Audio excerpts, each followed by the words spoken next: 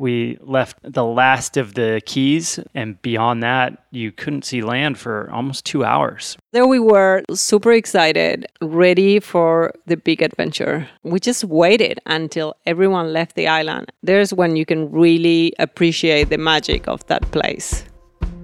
Welcome back to another episode of Rewilding Parenthood, a week-by-week podcast series hosted by me, Colin Boyd, and my partner, Sophie Aldino. Each week, we cover our family's rewilding journey by sharing stories, advice, and wisdom gained in traveling full-time in a converted 1978 Mercedes 508D command and control vehicle across North America. I refer to the Dry Tortugas as America's most exotic national park, as it is 68 miles southwest off of Key West. Literally a pile of 7 islands and a massive historic brick fort in the middle of the turquoise Caribbean waters. It feels like a halfway point to Cuba. To be honest, I had never heard of the Dry Tortugas before this trip. So when we began researching what we could do for a week on the Keys, it popped onto my radar and we knew we had to go.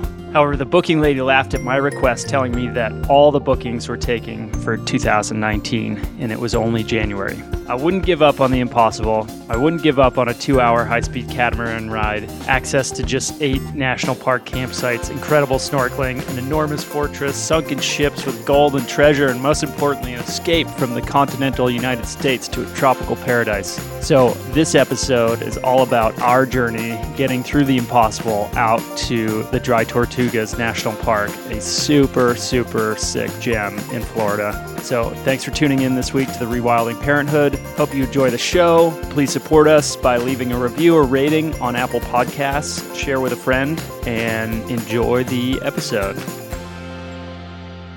Hey, Soph, what time is it? Hi, Cole. It is around 1 o'clock, so we're doing great. Great time to be recording a podcast. So we're still in South Portland, Maine, and we'll still be here for the next 2 months. How's the vibe? The vibe couldn't be better. I had the best birthday of my life yesterday. 34 years old, celebrated with a family, celebrated with friends. You know, life can't be better. I think the boys, Alfonso started his first week of homeschool last week, so that was exciting. And Camilo's just trucking along, as are we. So what else have we been up to? We have been downsizing. So, when we left on the trip, we actually store a lot of stuff. And as usual, we came back and we're like, oh, why do we have so much stuff?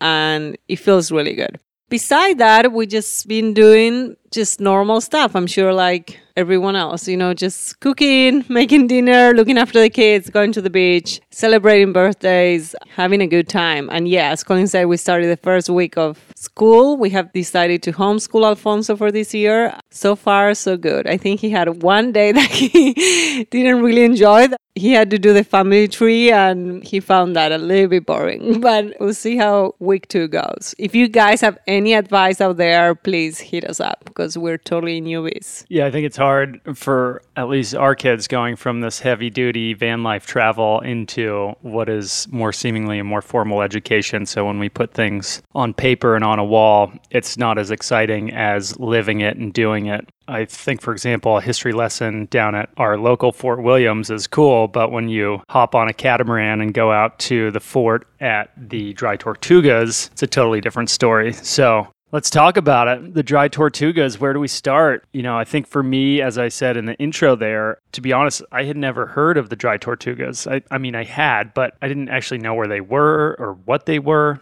When we were getting ready for our week out on the Florida Keys, there was a couple of things that came up that put it on my radar again. I think the biggest one was everybody saying van life in the Florida Keys are like oil and water. There's basically nowhere to park. Good luck with a campground. If you even get one, it's $100 a night. They'll fine you if you park anywhere that is seemingly, there's no overlander spots. There's nowhere to park. It's just a difficult place to live in a vehicle. So with that in mind, we knew that maybe a week out there would be quite challenging. And so I was looking for ways to offset that with some kind of trip, and the Dry Tortugas popped up. They are 70 miles off the coast of Key West. They are located to the southwest, not due south, but it's basically halfway between the Americas and Cuba. They're a small island chain of about 7 islands, and they host the best snorkeling and one of the most undisturbed reef systems in the United States. just a totally unique, epic spot. And for me, it just felt exotic. You know, the idea of getting on an island and offshore was just so sick. Well, I don't know if I'll call it undisturbed, because spending 3 days out there, you felt how busy that place is. No, absolutely. But it's still known as the most undisturbed reef system in the United States. Got it. So before we left, doing our research, we knew that dogs weren't allowed, so we had to stash Lola somewhere. Fortunately, Sophie's cousin is living in Miami, and their dog and our dog, Lola, are buddies from way back, and so he was happy to take her for a week. Always a consideration when you're traveling with a pet on the road, how you can pivot and adjust your national park trips around that. We even had to do the same thing on the Colorado or the Green River a couple months ago. We couldn't paddle what we wanted, but that's okay. We love our dog. So the next step for me was calling in to book the reservation for the next week, which I did, and was immediately laughed at by the booking agent, who told me that all bookings were taken for 2019. I was dumbfounded because it was only January 2019. And so I begged. I said, how can I do this? We're here. Any cancellations? And, you know, she said she'd put me on the list. She'd call me. I said, we're totally flexible. Let me know when, and we'll make it happen. I think we waited maybe 2 or 3 days. I called every day at the time that she told me to. And finally, we got our first window. And that's often how things work out for us. You know, you find the gap, the chink in the armor of whatever it is, whatever the challenge is, and just keep pushing until you get your way in. And for us, it was so important to be able to do this on the Keys. We just absolutely had to make it happen. So we got our reservation. I think initially it was only for one night, which seemed insane because it was almost going to be like $400 for all of us to get out there, but we were willing to do it. And then I called back, and I got a second night. I think I almost even got a third night, but for some reason that couldn't happen. Anyways, we got our 2 nights, 3 days, left the dog, and then we were off. What was it like, Sophie, waking up for sunrise in the Florida Keys? Before I talked about that, I want to say that you can actually stay in the island for 2 weeks. But what happens, there is a problem with the boat there. And technically, you can stay for 2 weeks, but you are actually not allowed to stay for 2 weeks because the boat only let you stay for 3 days. That's kind of like how it works. That's how they make money. Just regulations, which, you know, we were like, once we got to the island, we're like, what? We want to stay longer. The rangers were like, yeah, you guys can stay 2 weeks, but you have to come on a private boat or maybe fly here. That flying is like insane. I think it's like $700 each way. Anyway, so we left the dog behind. We were excited. We drove, I think it was like 6 p.m., trying to avoid traffic in Miami. We heard that actually the traffic in the Keys can be really bad. So we decided to wait it out, and Colin wanted to drive in the evening. So as usual, we put the kids to bed, drove in the evening, and woke up in a random key in the morning. I can't remember the name, but it felt beautiful. We were like, oh my God, we get it, why people come and spend so much time in the Keys, and why people retire here or just want to spend the time here. So I think we did breakfast, we just enjoyed the scenery, and we were excited to hit the road and get to the Keys. Just go to the beach and have a great day. So that's what we did, and we spent the day in Bahia Honda. I totally recommend this beach if you are heading to Key West. We had a great day. We met a family from Alaska there that they were staying in their RV, in an RV park, and they were saying how it was crazy expensive. I think it was like $200 a night or something like that. So we're like, we can't afford that. You know, we also heard, as Colin was sharing before, how hard it was to find a parking spot. So, you know, Colin was guided by his nose, and we did find a good place to park that night. But also, while we were in Bahia Honda, we met this awesome woman. She was willing to share the secret spot to where to park in Key West if you are overlanding or van lifing. She was willing to give us the number, and we felt so lucky and grateful about this. Unfortunately, we can't share this location because that was what she requested to us. But if you're in the Florida Keys, you might come across somebody else that tells you about another secret spot. Who knows?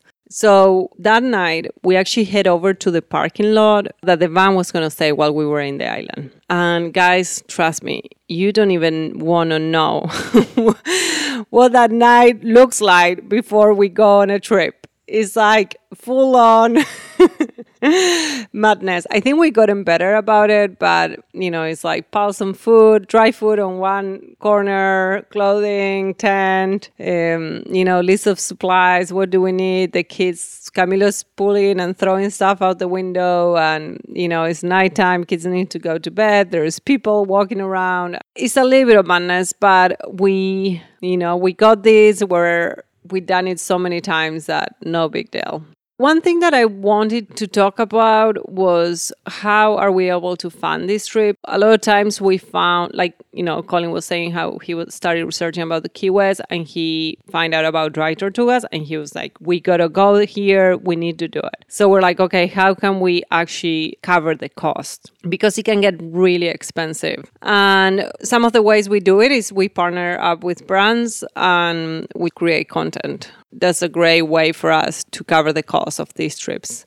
So, Cole, do you want to share about how the next morning looked for us? Yeah, so the next morning was hectic. I think I was running on 3 hours of sleep. We were up at 5:30. We moved the van out of the parking lot and over to the boat where we unloaded and we had all of our gear searched by the security guard. And the first thing he found was our fuel, which was not allowed to be taken to the island. So now not only did I have to unload the family, get all the gear out, get the van back to the parking lot, which was a mile away. Now I had to go to the store and get jelly fuel because our fuel canisters were illegal. So a little bit of time pressure, made it happen, pulled it off. I think by the time I parked the van and sprinted across town, I was the last one on board and we were taking off. Yeah, I remember just standing there with, I think, other 500 people in a big room. And I keep calling Colin. It's like, dude, where are you? People are just loading into the boat and you're not here. They're not going to wait for us. He was sweaty, but he made it in time. And there we were, loading into the boat. I think something happened too when they were searching the bags that I feel really bad. We did have a fishing rod, so we brought lures. And the guy that was searching actually got stabbed by one of the lures. And we felt so bad. Next time, we definitely keep the lures in a safe spot in a little box. All of you out there, if you're going anywhere, I'm sure you'll keep your lures in a hard box, not like us, just in a Ziploc bag. Anyway, so there we were loaded into the boat and we were all super excited and ready for the big adventure. Yeah, high-speed catamaran is really neat. It goes like 35 miles an hour, which is insane. And so as soon as we drifted out of the harbor, they kicked it into high gear and we were blasting across the Caribbean. We left the last of the keys that were just the last little islands past Key West, and beyond that you couldn't see land for almost 2 hours, which was really, really cool. I think for Alfonso and Camilo, it was just a really neat experience. We spent most of our time out on the back deck. I love the photos of Alfie back there. And then when we arrived into Fort Jefferson and the Dry Tortugas, it was just such a neat ecosystem. You could see the birds flying around the islands and the white sands and these tiny, tiny little outcroppings just popped up. And then this most enormous fort you can't even imagine. But for me, I just absolutely have that burned into my mind's eye as we pulled into the dock. What was the arrival like, Soph? The arrival was hectic because most of the people that get on the boat, they're just there for a day visit. I think the last boat leaves back at 3 p.m. So, everyone is trying to get the most out of it. So people are just like getting off and excited. They want to walk the island. They want to swim. They want to snorkel. They want to have lunch. They want to walk and explore the fort. So the energy is high level. The rangers and the boat crew are trying to keep everyone calm, giving them the directions that they need to follow in the island. I think there was like part of the island that we couldn't walk at that time because the birds were hatching. Yeah, I think in general, just really respecting the ecosystem. Not like me. I'll tell you the story just in a few seconds. So we actually had to wait extra because we were camping and we had a ranger. Yeah, gave us extra instructions about that. So yeah, we got set up, we got the tent up, we were excited, we jumped in the water, we went snorkeling, we just waited until everyone left the island. There's when you can really appreciate the magic of that place. So that first evening, it was so beautiful. We felt like we just wanted to move to the dry tortugas. Beside the pack racks, I feel like the rats are trying to send us a message because between Joshua Tree and the dry tortugas rat experience, we had enough for 2019. Do you want to tell what happened with with the pack rats in the dry tortuga and why there's so many pack rats in the dry tortugas? Sure, Soph. I am like the rat connoisseur. We actually, beside that, we go to this house. We live here for 4 years, never seen a rat. And we actually have a little visitor that comes out. It was just a mouse. I was up until 2 o'clock in the morning the other night. And I saw the mouse run around. Actually, I think I was up at 4 and I saw the mouse bounding around. But I got him. Call me the exterminator. Anyways, in the dry tortugas, the rats are an issue. They live in the trees. They're called Norwegian rats. And you cannot bring any soft-sided water bottle containers, so like those gallon jugs of water. The rats will chew that apart in about 5 seconds, and they'll drain your water. So you have to bring hard-sided plastic bottles or metal bottles. And they'll also, as we found out, they chewed right through our stroller, a nice brand new stroller. Which I don't even know why we brought the stroller to the island. That was crazy. I'll leave that up to you, Soph, because for me, I definitely would have said no to that. But I think for you, yes, you wanted the stroller. I don't know. I guess when you have a 1-year-old, you're like, oh, yeah, I need my stroller. I don't even know why we brought it. I guess it was easy to bring it. But now thinking back, I'm like, I would not take my stroller. And also the rats chew through it, which it was unfortunate. Also, they chew through our brand new cooler. Oh, the one that we that we borrowed and then brought back to the store? Yeah. Anyway, how was waking up in dry tortugas called for you? I think I've on this trip learned to value the sunsets and sunrises, but it was magic. All the little hermit crabs, they're still cruising in the mornings. Didn't see any rats, but yeah, I think both of us probably each morning we got up really early to go walk around the fort and watch the sunrise from there. Sophie got some amazing photos watching the sun come through the different old windows there. I just remember those. We'll share those on the stories. I think one morning I went for a long run around the island, which was awesome. You basically have between whatever hour you wake up until 10 o'clock in the morning when the people show up on the catamaran and the airplanes start landing. And then again, you have the 5 hours of people there. And it's a little bit of mayhem because your tent site it feels pretty exposed. There's not really much place to hide from the people. But, it's cool. It's just kind of the rhythm of the island. I can't remember what we did during the days, but I think we kept to ours. I do remember. I had the great idea to go fishing in the morning, and you have to be really careful with the pelicans out there. And I was being really careful, but I catch a pelican, and that was very unfortunate. I felt like this guy came and tried to help me out, and I felt like he made it worse. I felt like I had it, and it wasn't me. It was another guy. No, it was another guy. He's like, oh, let me do it. And I feel like he kind of hooked the pelican worse, where I didn't actually hook it like very deep.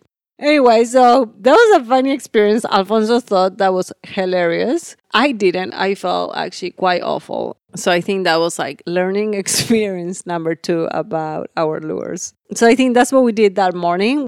And and then we're like, okay, why we don't just spend the rest of the day just swimming? So actually we did a lot of snorkeling that day, and that was incredible. It was really fun to snorkel there, and there's like 2 or 3 different areas where you can snorkel. That was great. We also went for a walk in the afternoon, explored the fort a little bit more, and walked to there's like another little beach on the other side of the island. Just look at the plants and just really just be there. I remember there were like all these caterpillars, right? I was trying to remember, not just looking at the plants, looking at the caterpillars on the plants. And we had a lot of fun with that. We had a lot of fun doing the Junior Ranger book with Alfonso there. And we met an awesome ranger there called Ray. He has white hair and he looks like the old school rangers, you know, just really loose and really friendly and long gray hair. Not like the new ones don't do a really good job. They do, but it just look different when they have guns on them, and which we understand they have to have it, but it's just a different approach to the park. So yeah, I think that was really what we did. I don't know, Cole, if is anything else coming to mind that you would like to share about our experience in the park? I think I just share a little bit of advice for any families thinking about heading out there. If you are going to the Florida Keys, I definitely recommend a trip out there. If it's in your budget to just go for a day, you have the option to go by high-speed catamaran. I think it's about $200 a person, or you can go by seaplane, $700 a person. It's an amazing trip, however you get there, and I definitely recommend it. If you can, if you're more adventurous like we are, staying out overnight, that's really where the magic is. So if you can go. If you can stay overnight, I highly recommend that. Don't do what we did and expect that you can just show up and book in advance, and you'll have a much easier time getting in there than we did. Also, if you do stay, hard-sided containers for the rats, jelly fuel, and yeah, bring some shade, like a sunshade. At the time, I don't think we had any. Yeah, but you can get some shade actually under the trees. There's a few trees and some bushes, and inside the fort is but cool I think too. Yes, I would totally bring an umbrella over a stroller for sure. And then also, there was another family that was there that brought a kayak. I think they rented it. Oh yeah. So if you're into diving or snorkeling, if you had a small vessel that you could take to the outer reefs, you'd be seeing incredible wildlife. I mean, we saw some like 3-foot barracudas, and we saw some amazing fish, but it's right at the terminal really for the big boat. It wasn't as stunning as those outer reefs are, but the reefs were too far away to get there by swimming. So if you had some sort of small boat, which you can take a kayak with you, no charge, that would really up your snorkeling capacity. And if we ever did go back, I would totally bring something to get out there. So that's it for the Dry Tortugas. Thanks for tuning in to this micro-series about some of our favorite places on the road so far. Come back next week for the northwest of the United States and southwest of Canada. We'll be heading to Vancouver Island, where we did a bike trip and just traveled around there for 3 weeks. Thanks again for tuning in. Please head on over to Apple Podcasts, leave us a review or rating. That really helps to share with other people. Thanks so much to Mechi Riva and Tomas Tyrell for the music. We'll be sharing stories on Instagram, so when this podcast is released, head on over there to see some fun stuff. Check out our website if you want to see some photos about the Dry Tortugas. Thanks again for tuning in. We'll see you all next week. Adios.